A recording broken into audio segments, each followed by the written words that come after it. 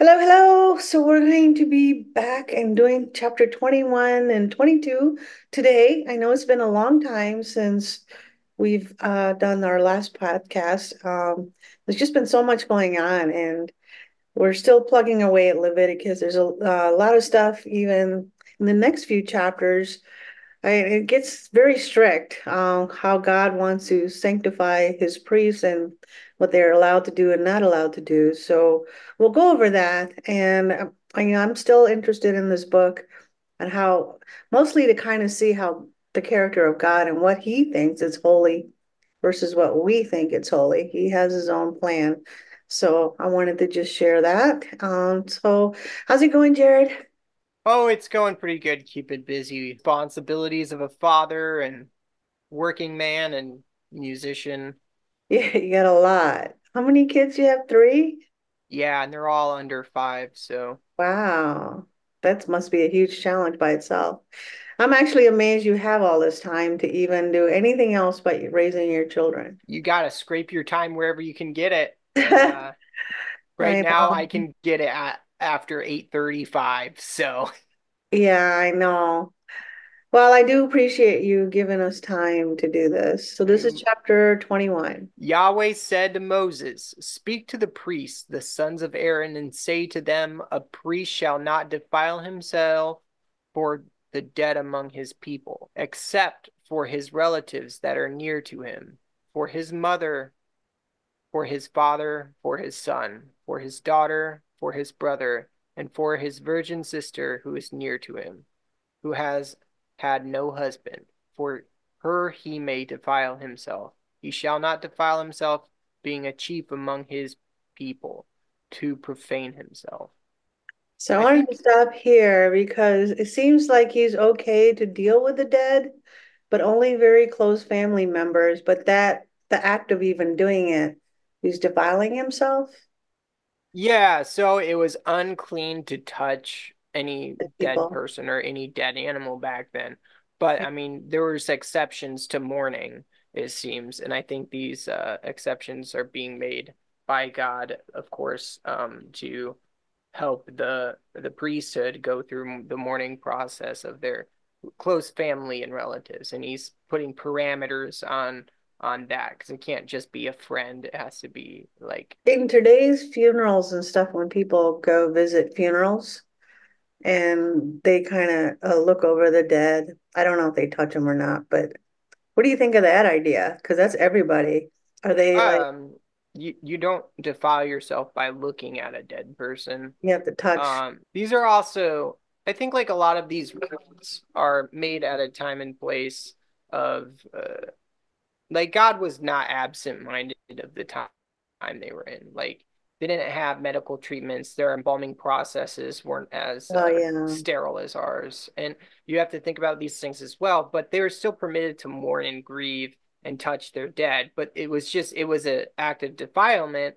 But God obviously made, An exception where yeah, temporary exceptions. unclean, but Yeah, so I think that's what's happening here, very much so. I think that's exactly what's happening. all right, verse 5. They shall not shave their heads, or shave off the corners of their beard, or make any cuttings in their flesh. They shall be holy to their God, and not profane the name of God. For they offer the offerings of Yahweh made by fire, the bread of their God. Therefore they shall be holy. They shall not marry a woman who is a prostitute or profane. A priest shall not marry a divorced woman from her husband, for he is holy to his God. Therefore, you shall sanctify him, for he offers the bread of your God. He shall be holy to you, for I, Yahweh, who sanctify you, am holy. Can't marry a prostitute, which that I understand. But then he also can't marry a divorced woman. So it's like because a woman, if she slept with any other man, she's sort of considered as unclean. Yeah, so I think it's also, you have to look at the example that a priest was to set for the people, because divorce was sanctioned because by God, because the people's hearts were hard. It didn't really have anything to do with God wanting that to be the case. Even God himself says this um, incarnate when Jesus was on the earth. But divorce happens though, right? To someone. Yeah, so the priests were not permitted to do that at all. And Yeah, it seems like still to there's. this day. Oh, sorry. Oh no, yeah, you're right. Even to this day, priests and even the deacons of the church have to hold themselves above standards, right? To Yeah. have a family and but it still kind of puts stigmatized women that are no longer with their husband, you know what I mean? Yeah. Um, so it's like that branded X or something forever. Like you're no good for anybody holy. Because that's what's basically Well, what's God saying. Like, because you're holy, or because I'm holy, you're holy, and you have to be perfect in, in all your ways. But then all these women that kind of had other partners before, they're essentially unholy. They're not getting sanctified. I wouldn't go as far to say that God is demeaning them or putting an X on them. Rather, what it is he's allowing them to heal spiritually by not allowing them to marry somebody who is in a holy position. So, for instance, let's say you are divorced and you marry somebody who's a priest back then. Like basically what you bring on yourself is more judgment from others, and you bring yourself on more scrutiny. And I think if you think about it, that actually does more damage to the healing process than if you were to just not be permitted to marry somebody who was in that office. I mean, they're supposed to be examples for the community, Hmm. so I do get that. But as we read through it, these few chapters, it does begs a lot of questions. So let's keep going. So I know there's a later that I have more of these questions too. Verse 9. The daughter of any priest, if she profanes herself by playing the prostitute, she profanes her father. She shall be burned with fire. He who is the high priest among his brothers, upon whose head the anointing oil is poured, and who is consecrated to put on the garment, shall not let the hair of his head hang loose, or tear his clothes. He must not go into any dead body, or defile himself for his father or for his mother. He shall not go out of the sanctuary, nor profane the sanctuary of his God, for the crown of the anointing oil of his God is upon him. I am Yahweh. So on this one, there's a difference because he's a high priest, which is what Jesus was too. Hmm. He says, "Let hair of his hang not let his hair of his hang loose." So that means Jesus's hairs probably wasn't loose and long like it's described, right? I don't know about that because Jesus' office spiritually was high priest. He was a high priest after the order of Melchizedek, so not necessarily after the order of Aaron and his sons. So Jesus Right, was but a I think different the kind of high office, priest. but I do think there's some connections to the New Testament. But here, like even on this one, there's a begs the question of. So it says that, that any daughter that plays the prostitute, she profanes her father and she has to be burned with fire. But we know that Mary Magdalene was a prostitute, right? So Jesus didn't require her to be burned out. He Here, saved. scroll up real quick. Yeah, that's the daughter of any priest. So, Mary Magdalene was not the daughter of a priest. So she perhaps could have been. So you're saying that if she was a daughter of the priest, then No, I'm not saying that. God can have mercy upon anyone he wants to have mercy on. And no, that also, is true, but there are definitive what he's outlining here. This is what he thinks, and what he thinks is saying is holy versus unholy, and then who gets the judgment, which in here it's immediate judgment. There is no, he's not yeah. allowing them to be sanctified or repent or any of that. He's saying if she did it, then that's it. She's burned with fire. Well, also I've noticed this theme in Leviticus where the higher the authority, the um more intense the judgment, because it's not enough for a priest to just be judged like the other people because he's set apart from the other people. He's in a higher position. He's directly down from communication from God himself. So to represent God and yet have your house not be in order, and by saying his house not being in order, his children not being obedient, is to represent a falsehood about God. Agree with that. It's that, the all the priests are representative of Christ, just like Christ became a representative for the Father here. Also, you have to keep in mind too when reading these laws and books, these laws are for a very particular nation. It was to be followed by the Israelites, by the sons of Israel, because they were supposed to be a light to the Gentiles. They were supposed to bring the Gentiles to God. They were supposed to be a holy set apart people. And how can you be a We holy are set too, of though. right? But how are you to be a holy set apart people if your very leaders are lenient in their own households? Yeah, I mean, it all makes sense, but I'm And saying that even though we're not the Israelites today, God characters never changed. So if he's saying that if I'm holy, you are to be holy, and this is what I require of you, I don't think that ever changed. Like we yeah, don't, we are to be holy. But right. the difference now is um Christ is living inside us. Well, if we ask for him to, he will be, and he will change our character from the inside out. So the law, I think Paul says, the law cannot save us, but rather True, law can't save us, but it is interesting the stuff that he told the Israelites and the priests what was not clean. Christ was actually coming in. He was with the lame and he healed, like he was among the lepers and all the physical handicapped people that he was healing. So, like, it's opposite of what's going on here. So, like, here he's it's, saying, I wouldn't say opposite. I would say it's the fulfillment of what's going on here. So these are all outward physical laws and regulations to prophesy to an inward transformation that would take place when Christ would die and be crucified.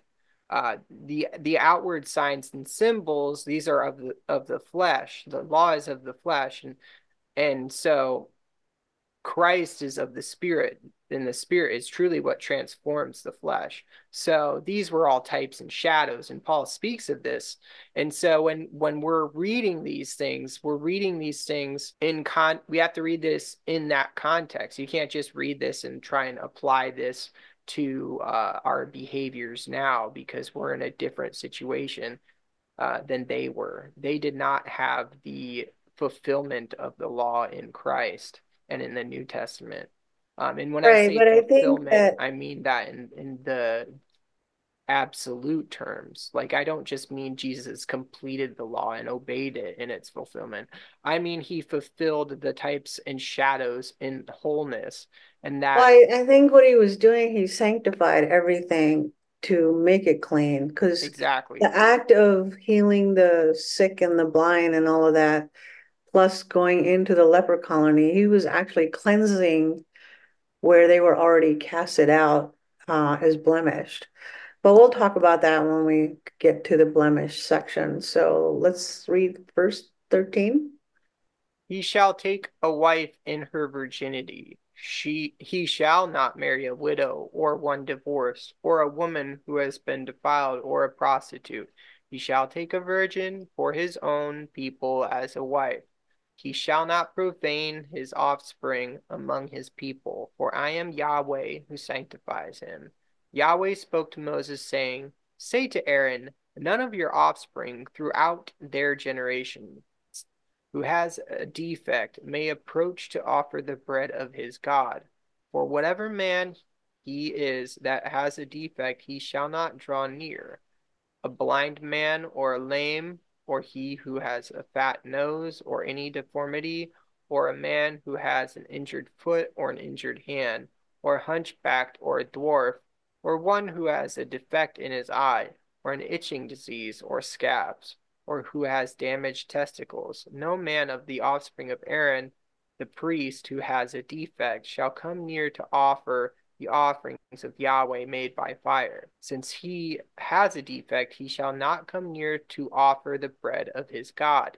He shall eat the bread of his God, both of the most holy and of the holy. He shall not come near to the veil, nor come near to the altar, because he has a defect, that he may not profane my sanctuary. For I am Yahweh who sanctifies them. So Moses spoke to Aaron and to his sons and to all the children of Israel. So here, this is where I was talking about that anyone who had a defect of all these things could not go inside the tabernacle of God's house. They were, Well, this is to the sons of Aaron.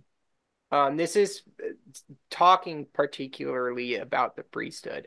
It means if yeah, you were to be a priest or participate in this function, you had to not have any of these defects. It's not to say that they couldn't bring sacrifices to the priests, but rather it was saying they couldn't be priests themselves. yeah, they couldn't be priests for sure, but I think they said they couldn't come near to offer the offerings. So they couldn't go close to the altar, Right, and they could eat the bread of the God, but they couldn't come near the offered the bread of his God. So they just couldn't go inside near the altar. right, So because I think because everything in the sanctuary is made holy and perfect, no exactly. blemish.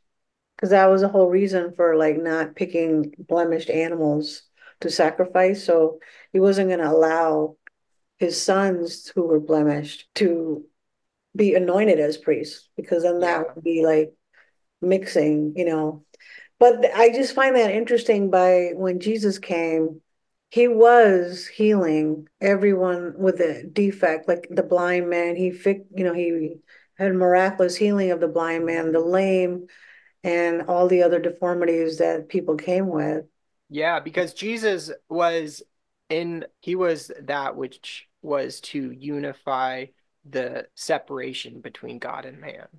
And that's really what it means to fulfill the law is to take the divide away, is to take that division and sever it so that God can dwell with man. For like, even think about this. What does Christ's name Emmanuel mean?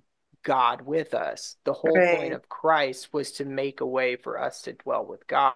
So that's what pretty much what describing here that the separation of God with imperfect souls and then having that redemptive act of God coming into flesh, that he was able to dwell with us and then sanctify us. Yeah. And look at what he told Peter. He said, "Do not say that anything is unholy that I have made holy."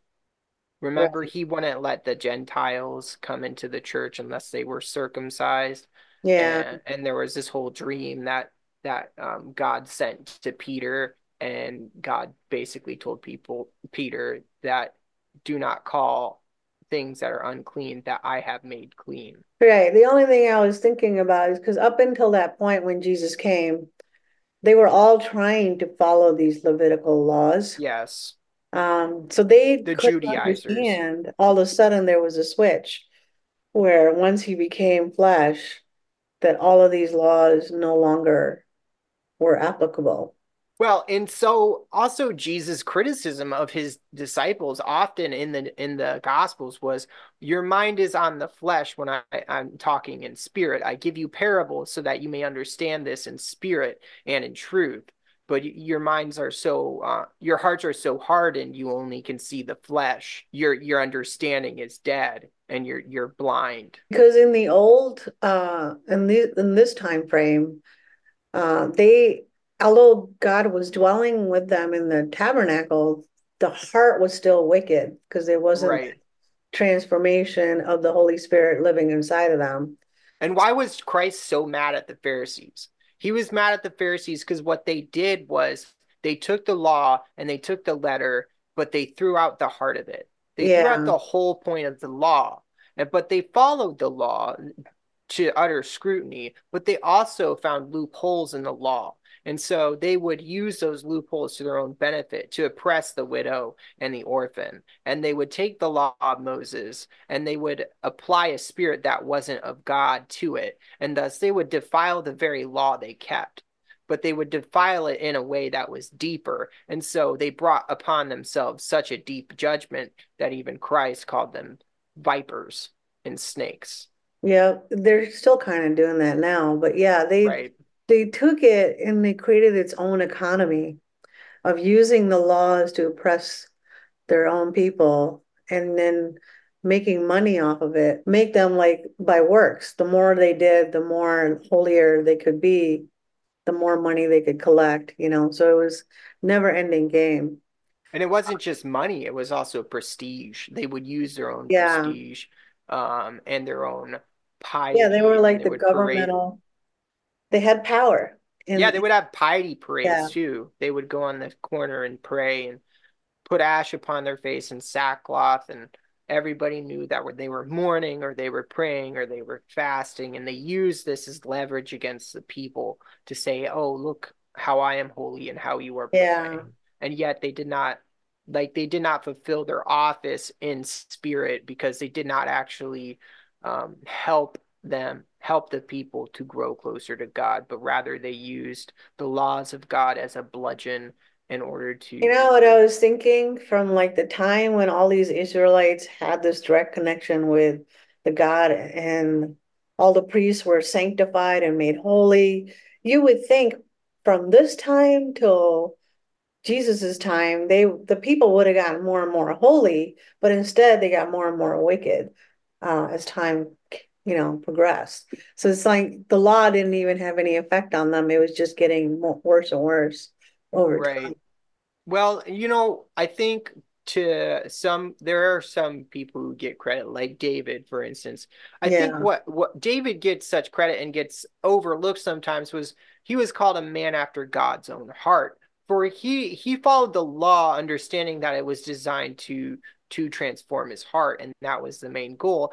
yeah, And thus, because he understood the meaning of the law, he looked forward to the day that Christ would come. And in his Psalms, he prophesied that Christ would come and actually redeem people in their spirit. And thus, you would actually have the fulfillment of the law in their acts because yeah. they wouldn't be no longer a person separated from God, but rather God would be able to dwell within them. Thus, the whole point of the law being fulfilled, because the purpose of the law was to point to Christ and to point to the future event that would happen, which would make it possible for God to dwell with us Yeah, and because the and law wasn't, sanctify us by His grace. yeah, because the law was there to sanctify the people and make them holy, but that wasn't working.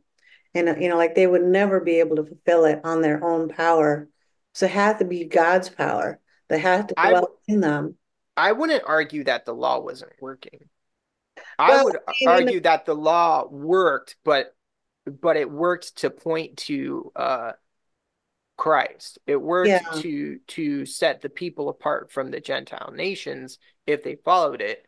And it worked at times and not at times. So it's not like you have this like, oh, the Jews were all evil all the time. That's not true. There were times and periods in which yeah, no, no, I get Israel that. was Yeah, I wasn't trying to say that. I was saying that like the law was given because that was meant to sanctify them and make them holy. But over time, uh, within their own power, without God's power, they still weren't able to do it. Because it Mhm. had to be like, if God didn't dwell in us, there's no way we could ever keep the law 100%. Like, even if you Right. wanted to try, and even if the Pharisees and the Sadducees were very successful at making people try, it still wasn't enough. It Well, and has you to also be have out to of God's remember, power. death and hell had not yet been conquered by Christ. Yeah. So they had a different kind of situation happening before the heralding of Hades, even. And this is kind of seen a little bit in Jesus' parable of Lazarus and the rich man for the chasm. There was actually a separation in hell, the place where the righteous died before Christ came, and then the place where the wicked died. before Christ came. There was kind of a chasm where there was Abraham's bosom. And I mean, that's kind of vague and getting into the weeds about things.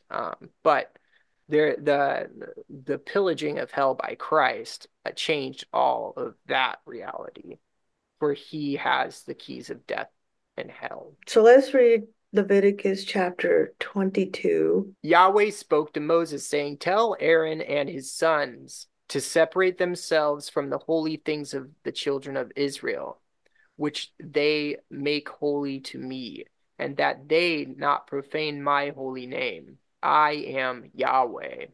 Tell them, if any one of all of your offspring throughout your generations approaches the holy things which the children of Israel make holy to Yahweh, having his uncleanness on him, that soul shall be cut off from before me. I am Yahweh. Whoever of the offspring of Aaron is a leper or has a discharge shall not eat of the holy things until he is clean. Whoever touches anything that is unclean by the dead, or a man who has a seminal emission, or whoever touches any creeping thing by which he may be made unclean, or a man from whom he may become unclean, whatever uncleanness he has, the person that touches any such shall be unclean until the evening, and shall not eat of the holy things unless he bathes his body in water. When the sun is down, he shall be clean, and afterward he shall eat of the holy things, because it is his bread. He shall not eat that which dies of itself or is torn by animals, defiling himself by it. I am Yahweh. So the other one I do understand, like the leper and bodily fluids, which we already talked about in the past. I thought this one was interesting. Don't touch any creeping thing. So that means all the bugs. You can't touch the Oh, bugs. the bugs. Well, they want us to eat these bugs, but Yeah. here they weren't even allowed to touch them or they become unclean. Well, dead flies. Like, don't touch flies, man. Yeah. Because they're on dead things and carcasses. And you know what? I was thinking about this a little bit. Because I think the importance of this law too, uh, is not to is to keep the people away from the trajectory of the Gentiles. By Yeah. having stricter rules on things, it kind of prevents you from kind of participating in any of the rituals and even magical rites of the Mediterranean of the not the but the Mediterranean area, yeah. Yeah. The Fertile Crescent, the what do they call that place? I'm not sure what, but you mean by like the Egyptians that they, Yeah. yeah. Yeah, all of these laws and stuff actually prevent 99% of divination. Yeah. Um, and like you couldn't even if you were actually like doing any of these things, you would be What's it funny would that you render it mentioned, impossible to even go on the trajectory if you were keeping these laws or even trying to I don't, did we hit Deuteronomy? Maybe we haven't. I don't know if this, is that before this chapter? Deuteronomy, is that the book before Leviticus or after? Numbers than Deuteronomy. Oh, okay. So I think in Deuteronomy, it talks a lot about unclean, clean kind of critters and animals and stuff, much Hmm. like this book did too. Yeah, like And it lizards and mentioned, stuff. but all the creepy crawly things, those are like bugs, like Yeah, haters. ants, ants, like all kinds of stuff that's in the ground. And it's funny that you mentioned about like what the other Egyptians practices and stuff. Part of the witchcraft that you see on media and old movies and stuff, the witches would take like these insects or like frogs and other insects, and they would put them in the witch's brew, Hmm. right? Which is all unclean to begin with. So I Yeah. wonder if that has something to do with, If you've ever done any studies on ancient Mesopotamia and their rituals and rites, and even stuff like they find in archaeology, there yeah, are very, very, very good reasons that God had all these rules because they were doing some crazy stuff yeah, with all the things God said not to touch, and even with right, fabrics and mixing of fabrics and all that stuff yeah. too. You'd be surprised. Yeah, I saw somebody do an interesting video on mixing, like not mixing wool and cotton. And she made a point of something significant, but I forgot about it. But it was something, Oh, is it have to do like if you actually patch a say you have a cotton or a flaxen object and you patch it with wool, the fibers will actually pull against each other and yeah. will tear it. I think, but this one, she says something spiritual significance back then and why, but I don't know. I'm sure there's so much going on that we just don't have any information of what was really happening in that time frame and why God Yeah. was doing that. Well, also there's a lot of oral traditions that get lost. Yeah, So it wasn't just the written law. I mean, of course they had the written law, but they also had the traditions of the elders passed down. And, some things get lost over time and in translation, and if they're not written down, they're basically gone yeah. for all intents and purposes. So there actually may have been traditions that like oral traditions that explained the laws and their meanings that have I think been the history lost to books us. probably would be really relevant if anybody really researched the history back then, what was happening, maybe Yeah. found some writings or something, about their culture back then. Well, and another thing is, I think to myself, God's also trying to prevent like the world from being like completely corrupt, like what happened in the days of Noah. Like, who knows what kind of evils they were doing with all these creeping things? Because it wasn't like even Enoch says it wasn't just that they were violent, it's that they actually sinned against the Oh animals. yeah, they were I think I read or saw some place where they really had a record of like DNA mixing and matching. Like there's some historical book that talked about how the fallen angels, their technology was very sophisticated, and then they started doing, genetic engineering even back Yeah. then. It's kind of brazen of us to kind of judge these rules and regulations because we don't even understand like what God was trying to prevent Oh from yeah. happening.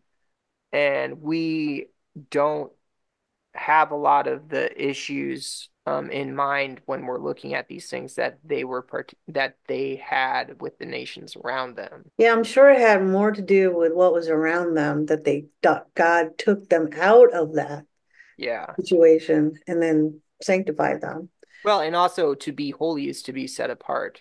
Yeah, which they started in the wilderness. That's actually where they started the whole process. Well, and the other thing is, a lot of them died in the wilderness Yeah, because they refused to be set apart, yeah. essentially.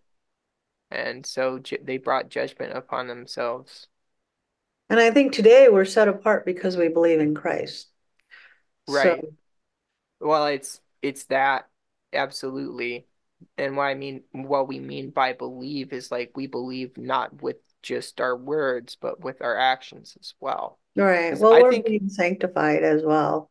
I think belief has to do with it should be an all-encompassing word and it is in the Greek. So if you read like the word to believe in the Greek, there wasn't this kind of like concept of belief was like a head knowledge or anything. It was Yeah. actually an all-encompassing. It's like you know something, and when you know something, it means you act accordingly. Yeah, I mean, we're sort of living according to his ways, right? So, Yeah. we're going to give And in our life to Christ him. made it possible for us to even do that. Yeah. Um, and the problem really now is like our battling against the old man because living kind of a dualistic life almost like where we still have like the desires of the flesh and we're to take that off and put on the armor of God. But I also see the world around us growing exactly what Christ and God warned us about. Like all this is given us historical context, but now Oh, we can visualize it, a lot of this and stuff. And I think like one thing that the reason the world is so crazy now is because people took the New Testament and they're like, well, we have a license to do whatever we want now. Yeah. And now we're actually discovering why God had all these rules because we're messing with stuff that is literally ruining the fabric of our world. Yeah, and I think because people got complacent because the judgment is not immediate. Like before, judgment was immediate and there was a fear of God. I think now there's less fear of God. They're like, we don't even know. I don't know if Christ's coming back because he's been gone for 2,000 years, And like, so they kind of forgotten there's a disconnect between like, hey, God still exists. Just because he's not taking immediate judgment and he's not acting with all these rules in the past, and people have kind of laxed and they said, oh, okay, well, I don't believe in God. I don't need God. I can do it on my own. I mean, look at Noah Harari. He openly says it. Oh, yeah. Well, I mean, like, isn't he such a good icon for today's world? Like, Yeah. everybody criticizes him for saying the things he says, but everybody lives out the things he says. Oh, yeah. Like it's hard for me not to live out the things he says because what can I do? I can do anything with this cell phone. I can Right. learn about any subject. I can entertain myself for hours like I'm the God of the universe who needs to be Yeah. entertained and have all the pleasures of life. Like I need all those things. I need to be Yeah, comforted. he just I kind of reflects what we are already. But he was Yes. kind of funny in one thing. He's like, you know what? We don't need God to give us water or make rain. Like we can do it ourselves now. So And he's then kind they of screwed in up that all the water mentality. and the rain and everything. Yeah. Well, he's kind of in the mentality that man and technology can take care of it and replace God altogether. And I think it's Yeah. kind of starting to show. Before we get too sidetracked, let's continue with verse 9. I like our sidetracks. I think it's fun.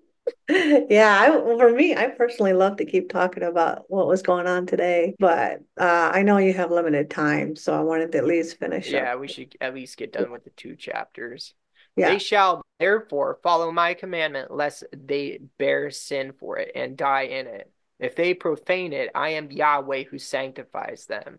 No stranger shall eat of the holy thing. A foreigner living with the priests or a hired servant shall not eat of the holy thing.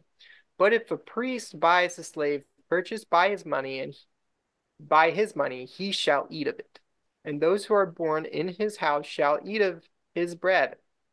If a priest's daughter is married to an outsider, she shall not eat of the heave offering of the holy. But if a priest's daughter is a widow or divorced and has no child and has returned to her father's house as in her youth, she may eat of her father's bread, but no stranger shall eat any of it. So what do you think is going on here? Because we're just talking about food offerings, right? I mean, I might get a little controversial here, so bear with me. I think this is actually kind of a fulfillment of more like kind of Orthodox Christianity, not so much Protestantism. Because in Protestantism, we just let anyone kind of, well, I guess not anyone, but this kind of looks to communion, like taking the It is sacrament. communion, yeah. Yeah, so it's like you don't let people who aren't Christians participate in the Eucharist. Ah, You don't only people who are in the family get to participate in eating of the bread and the that's a good wine. point. I think that's a really good insight on And this I one. think this is actually a mistake that Protestants make often is they don't have any kind of concern for those who aren't of the congregation eating that which is sacred because Christ is sacred. And so if somebody who isn't believing in Christ and isn't part of the church eats of it, it can pronounce judgment on that person. This is pretty good. I mean, I wasn't even looking at it in that terms, but I think you're right that this kind of is talking about the believers having communion with God and their congregation. So, like in the congregations today, and I have been to some of these types of churches where they allow anyone to come in, which is fine, but they haven't transformed their heart, right? So they're going as a church activity as they are, which I guess if they don't repent or follow what's righteous, do they count as believers? Are they allowed to partake in the communion in the church? So I know in like different, like the Catholic Church and the Eastern Orthodox Church, if you have to confess your sins Right. in order to partake of communion, and also importantly, you also have to be part of the doctrine and the creed of the church in order to part, and you have to be a member of the church in order to actually participate in communion. I think that that is very good. And the reason I think that's a good thing is because if you partake of something that is holy and you're unholy, it will destroy you. It will destroy your soul. And I don't But mean it like it's an also, unforgivable sin. I just mean like it's not going to help you. but It's it kind going of to be a sounds like it judgment would against you. it would corrupt the congregation too. Yes. They allow that to happen. It corrupts the congregation. It destroys.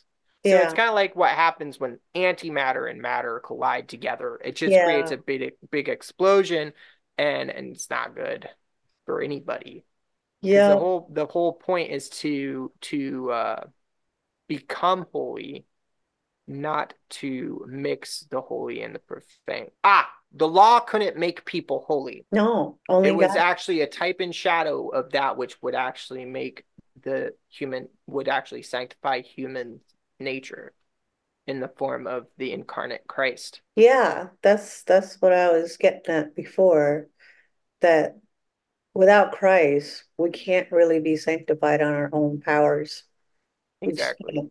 Yeah. Actually, all of these laws were actually an acting out of their profession of faith in what was to eventually come. And that's why I kind of tied in. David was a man after God's own heart. He was looking forward to it, to the time where Christ would come and transform his heart. And I think that's like because I don't always understand why God loved David so much, like why, but now that looking from that perspective, It was his heart. He was connected to God. David also wrote all the Psalms, which were very emotional and passionate about his longing for God, not only for him, but just in general. He oh, always tried to, he was kind of like crying out to God all the time through his I song. think he was deeply grieved Yeah. because he saw the day that Christ would come, but he knew that he would never live to see it Yeah. until he was raised from the dead. He I was think that's hunted what really down. grieved him a lot. Wasn't he also hunted down by Saul? Oh Like, yeah, of course, yes, yeah. but I think like more deeply and spiritually, that's really what grieved. Well, he Um, understood God, and he honored. I think he even honored Saul, yeah, he did. not killing him and not going after him, even though he could have, because he killed the giant, so he had the power. Yeah, so one of the things too is like when David didn't kill Saul, the reason he didn't kill Saul was because of his love for God, because God anointed Saul to be king. Yeah, right. Because he And was so, anointed, so he couldn't be killed. Yeah, yeah, and so David respected God, and he even right. respected Saul's anointing and Saul's kingship. And so even though Saul was a wicked king, he did not think to himself, oh, I'm going to liberate the people and kill this tyrant. No, he saw it differently. He saw it as, no, you were ordained by God as both as a judgment against the people. Yeah, You can't that kill God's judgment against the people because they wanted a king, remember? yeah. And It kind so of God's it like, shows okay, here's a today. king. Well, it doesn't. It kind of shows today, like the leaders that are so corrupt, that are in power.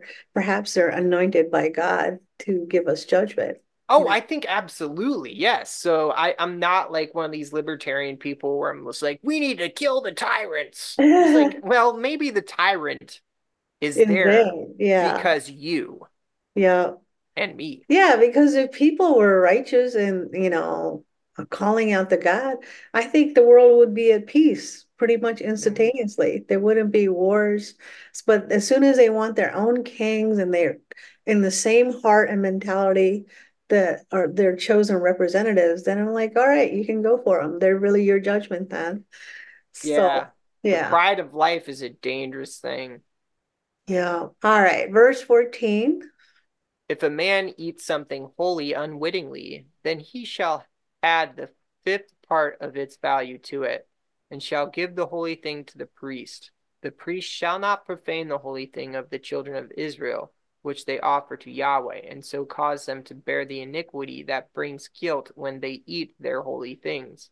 For I am Yahweh who sanctifies them. Yahweh spoke to Moses, saying, Speak to Aaron and to his sons, and to all the children of Israel, and say to them, Whoever is of the house of Israel, or of the foreigner in Israel, who offers his offering, whether it is any of their vows or any of their free will offerings, which they offer to Yahweh for burnt offering, that you may be accepted, you shall offer a male without defect of the bulls, of the sheep, or of the goats. But you shall not offer whatever has a defect, for it shall not be acceptable for you. Whoever offers a sacrifice of peace offerings to Yahweh to accomplish a vow, or for a free will offering of the herd or of the flock, it shall be perfect to be accepted.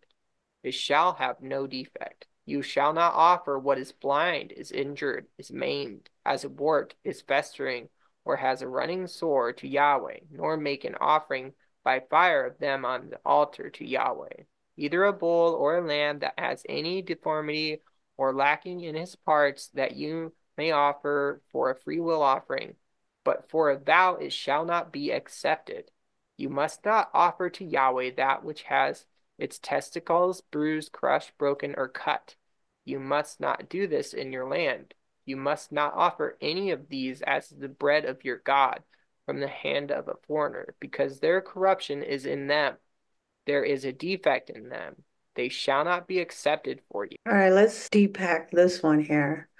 They can't offer anything blemished or broken or damaged as a peace offering because it shall have no defect. Or a free will offering or any kind of Yeah, offering. or Yeah. anything injured or gross in animal wounds and stuff.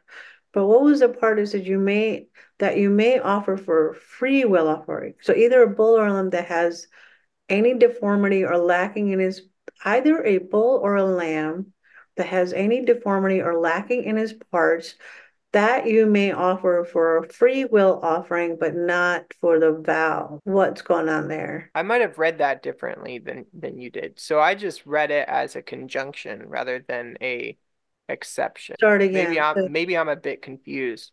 You No, I'm shall not confused. you shall not offer what is blind, is injured, is maimed, has a wart, is festering, or has a running sore to Yahweh, nor make an offering by fire of them on the altar to Yahweh.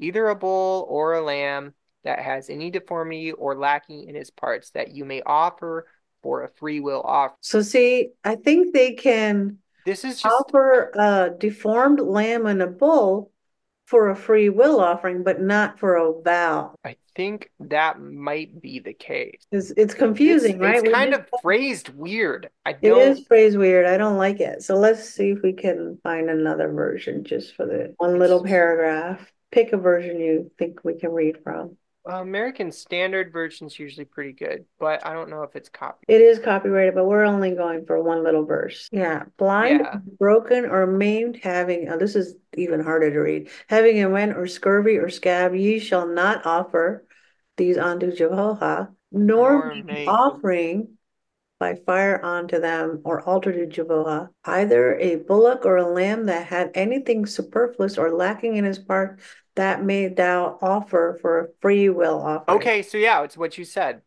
So they can offer. Yeah, they can't offer things that have those things for a free will offering. I'm gonna go to maybe there's another easier version. I just want to check one more time. Oh, the New American Standard Version, not American. Well, let's do NIV. That's Yeah, do not offer to the Lord the blind, the injured, the maimed, anything with warts, festering, or running sores. Do not place any of these on the altar as food offering presented to the Lord. You may, however, present a free will offering of an ox or a sheep that is deformed or stunted, but it shall not be accepted in the fulfillment of a vow. I think it's saying the same thing Yeah. what we read Yeah, already, it even though is. they mixed up I the think animals you there. were on the right track. I was, No, it's good to kind of go over sometimes because it's so confusing. Like, what yeah. is it God? It's like reading a law book sometimes. Oh wait, that's what we're doing. Yeah, that is what we're doing. So where were we? We were in the WE, this one, right? I think so. But I guess we should talk about like what's the reasoning behind all this not presenting broken, bruised animals or lives, like even the produce, it couldn't be damaged. I think a lot of that is just to prevent people from trying to find like loopholes and people Yeah, to is that get kind of away like from the giving heart less of to sin. God? Like, Yeah. yeah, kind of like Cain and Abel offering. Like Cain's wasn't accepted, maybe because his Yes. heart wasn't in it. He was just probably picking whatever. I Yeah. think it's to avoid people's own pride and delusion. Like, because like it's really easy to get deluded. It's like, yeah, this is a pretty good sheep, Like it's only got a little bit wrong. I can make a vow with this sheep. It's like that mindset. I get into that mindset so easily. Oh, it Like, is easy to do because oh, so like, easy. yeah, God won't care. Let me just offer that one, Yeah, it's like But he does care. I could give $100, Yeah, but feel more comfortable to giving. I know. It's really easy to get in that mindset. I'm sure I've done a lot in the past. I one time prayed to God that he would reveal how delusional I am. And what I mean by delusional is like those situations. And oh my gosh, I realized like I should never judge anyone ever in my entire life because the amount of delusion just in a 5 minute period that I fall into is insurmountable. Yeah, I guess we can never really live it in other people's shoes until we have. We don't know. Yeah. All right, verse 26. Yahweh spoke to Moses, saying, when a bull or a sheep or a goat is born, it shall remain 7 days with its mother. From the eighth day on, it shall be accepted for the offering of an offering made by fire to Yahweh. You know what's great about this? The Well, eighth day of creation. Guess when that is? uh, That's when we live with Christ in oh fullness. yeah. Yeah, That's the yeah. eighth day when God renews the heavens and the earth. Yo, It's a symbol of that. And what an appropriate symbol that you bring that which is born to testify of the new birth and of the heavens and the earth. and 8 is kind of like an infinity loop.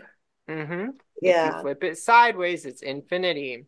Yeah. I I I would say it was done on purpose. Yep, I do too. So I can't wait. And the seventh day is really the rest for that millennial period.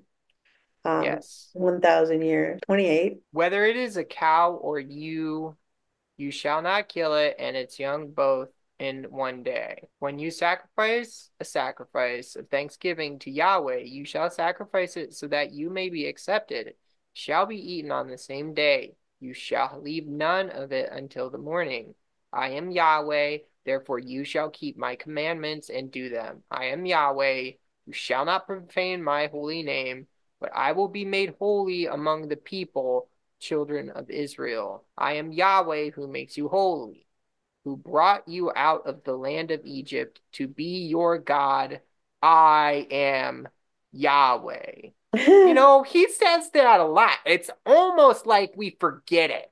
I know. How many times has he said, I am Yahweh? It's literally like me. It's just like my kids will be like, dude, no. It's like, I'm not just dude, man.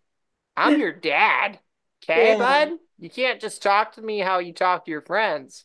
It's not the right. kind of relationship we have. And I think this is a call to remember your plate, that Reminding he them. is the I am that Yeah. I am. You are not I am that you am because you have not always existed. You understand close to nothing, Mhm. much closer to nothing than you'd ever care to admit.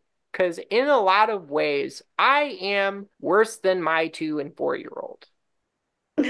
Very much so. In the eyes of God, I'm like, calling me an idiot is a compliment. Well, he's definitely setting himself apart from the people, making sure they know that every who he is perfect, and every offering, the deed that they do must be perfect. They can't, Well, that was the whole point of not choosing any blemished animals or other sacrifices. They had to present unblemished, perfect sacrifice because God Himself, He's allowing them into His house, basically, mm, the well, tabernacle. not only that, but kind of a comical thing is when you read this, you read this as an idiot. And I read this as an idiot because when I read this, I'm like, man, you're being so redundant. And then I remembered, oh my gosh, I'm not actually getting who he is. And that's why he's saying it so many times. It's like, I think he's being redundant, but in reality, I'm just not getting it. And the fact that I think it's redundant is evidence that I'm not getting it. Yeah, he has to keep telling us over and over. It'd be kind of curious how many times did we just read "I am Yahweh." I think we probably read a lot, every paragraph, pretty much. Yeah, and I started getting irritated at it. It's just like, geez, this is he's repeating himself way too much. And then I remember Yeah, but the he's fact, doing it for a purpose. I yeah, mean, the fact that I think he's repeating himself too much, and that's yeah, what I got out of that means I'm kind of silly. yeah, because we're not like him, right? We're trying to dwell with him, but at the same time, we're like the most imperfect creatures to be around something so holy and sanctified. So like he has to sanctify them and give them all these legalistic things that they have to do just He to has be to, in his presence. yeah, he has to give them a reference point. Yeah. And like, I totally wasn't even getting it. Like, we often judge, like even reading Leviticus has kind of revealed a lot in me about how judgmental of God I am. Because I'm like judging like, oh, all these ridiculous rules, these seem so stupid. It's Well, like, people get why? hung up on this whole book, don't they? Like they don't understand really what's happening and why.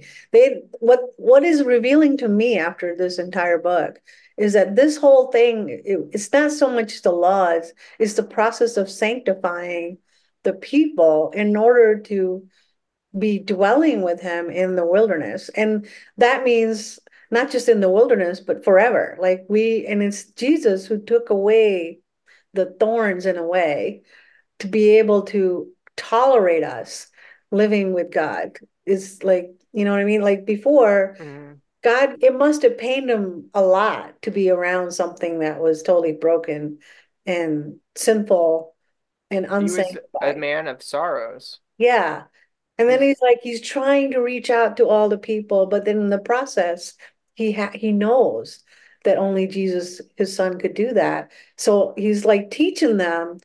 If he never taught his people any of this stuff, would people even know? They would just go straight to Jesus, like, oh yeah, everything is cool now. They would never know that we had to be sanctified and what Jesus was doing. He was saying the process of believing in Jesus and have the Holy Spirit in us, we're being sanctified just like people here, but in a different way. yeah, I think a better way of saying it is actually not sanctification, but rather we are becoming like God by God's grace upon us. Yeah, he is for sure. We aren't becoming God in his essence, but rather by grace we are being becoming like God is. Yeah. And that's like really what it means to bring into fulfillment what is to be in Christ. Yeah, I mean, but just the act of him even being around and touching anything he touched was purified. Like even the Yeah. act of wine to make the wine out of water, he purified Mm, the water and he made purified wine that was much better than what mm, they could have made on their own. yep. And then every miracle after that, he was healing them and purifying them. In their And state, they were death and decay. you know what repentance really is? It's just walking a little bit closer to Christ. Yeah, I mean, it's not of our own works, right? It's of his glory. Well, here's the thing.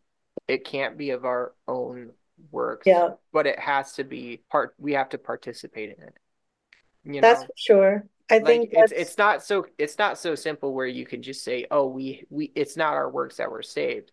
yeah, No, but we participate in coming to the knowledge of Christ and also growing with Christ. Like yeah. it And would be impossible for us to even walk towards in repentance to Christ without Christ first doing a work in us. But we are still supposed to it, do good works. do you think we can know God without reading the word? Like if some people Oh, just believed in Christ but didn't understand anything that we just read?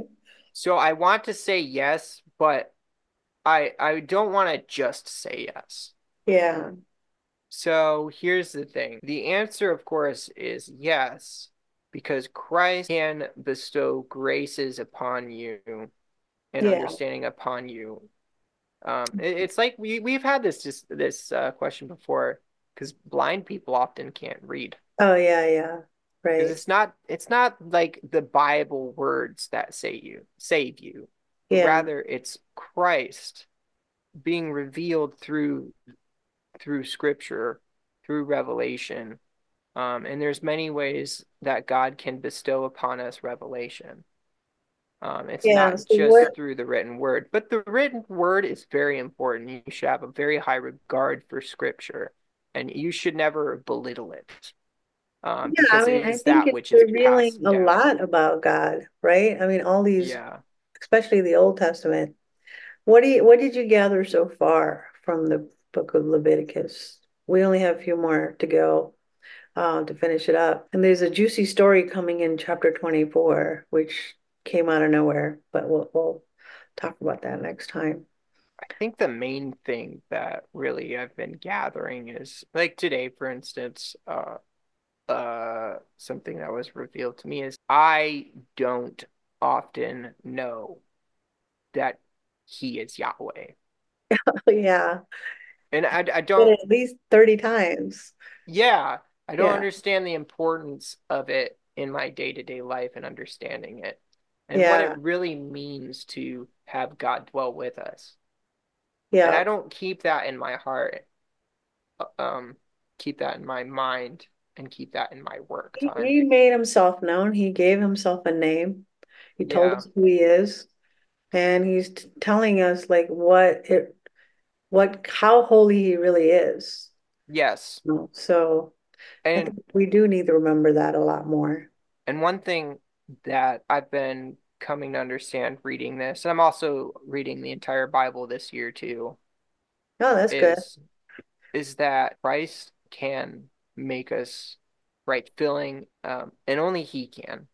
Like we participate and we allow Him to, but we do that through humbling ourselves Yeah. and through repentance and confession of our sins to Christ. Because if you're not honest with yourself about your shortcomings, how can you ask how can you then ask God to help you I and to think make you more reading holy? all these chapters, I think it's pretty clear now that I can see a lot of shortcomings Hmm. in us. We're not even anywhere near what Israelites knew back then, and we tend Yeah. to overlook a lot of stuff. So yeah, I think this is kind of painting a clear picture of why Jesus came in the flesh and what he actually did for us. Yeah, Um, and what he's doing. yeah, right. Yeah, because he's working on each of us and he's trying to call us out to be like he is Yeah, and to forget this world, you know? Because the Israelites were sojourners in the desert. And what a great reflection of what this world is, because this world is a spiritual yeah. desert. He's trying to take us out of it. Exactly. Yeah, while we still live in it, which is really a hard thing to do. But I think the more we recognize, easier it is for us to pull ourselves out. Yes. The flesh is the wilderness, Yeah, and our spirit being sanctified by Christ is the Holy Spirit, is the nation of Israel in a way, yeah. the fulfilled nation of Israel. So next time we'll cover the next two chapters. Chapter 24 was a little weird. It was a cliffhanger. So I'm like, what happened? So I try to go forward.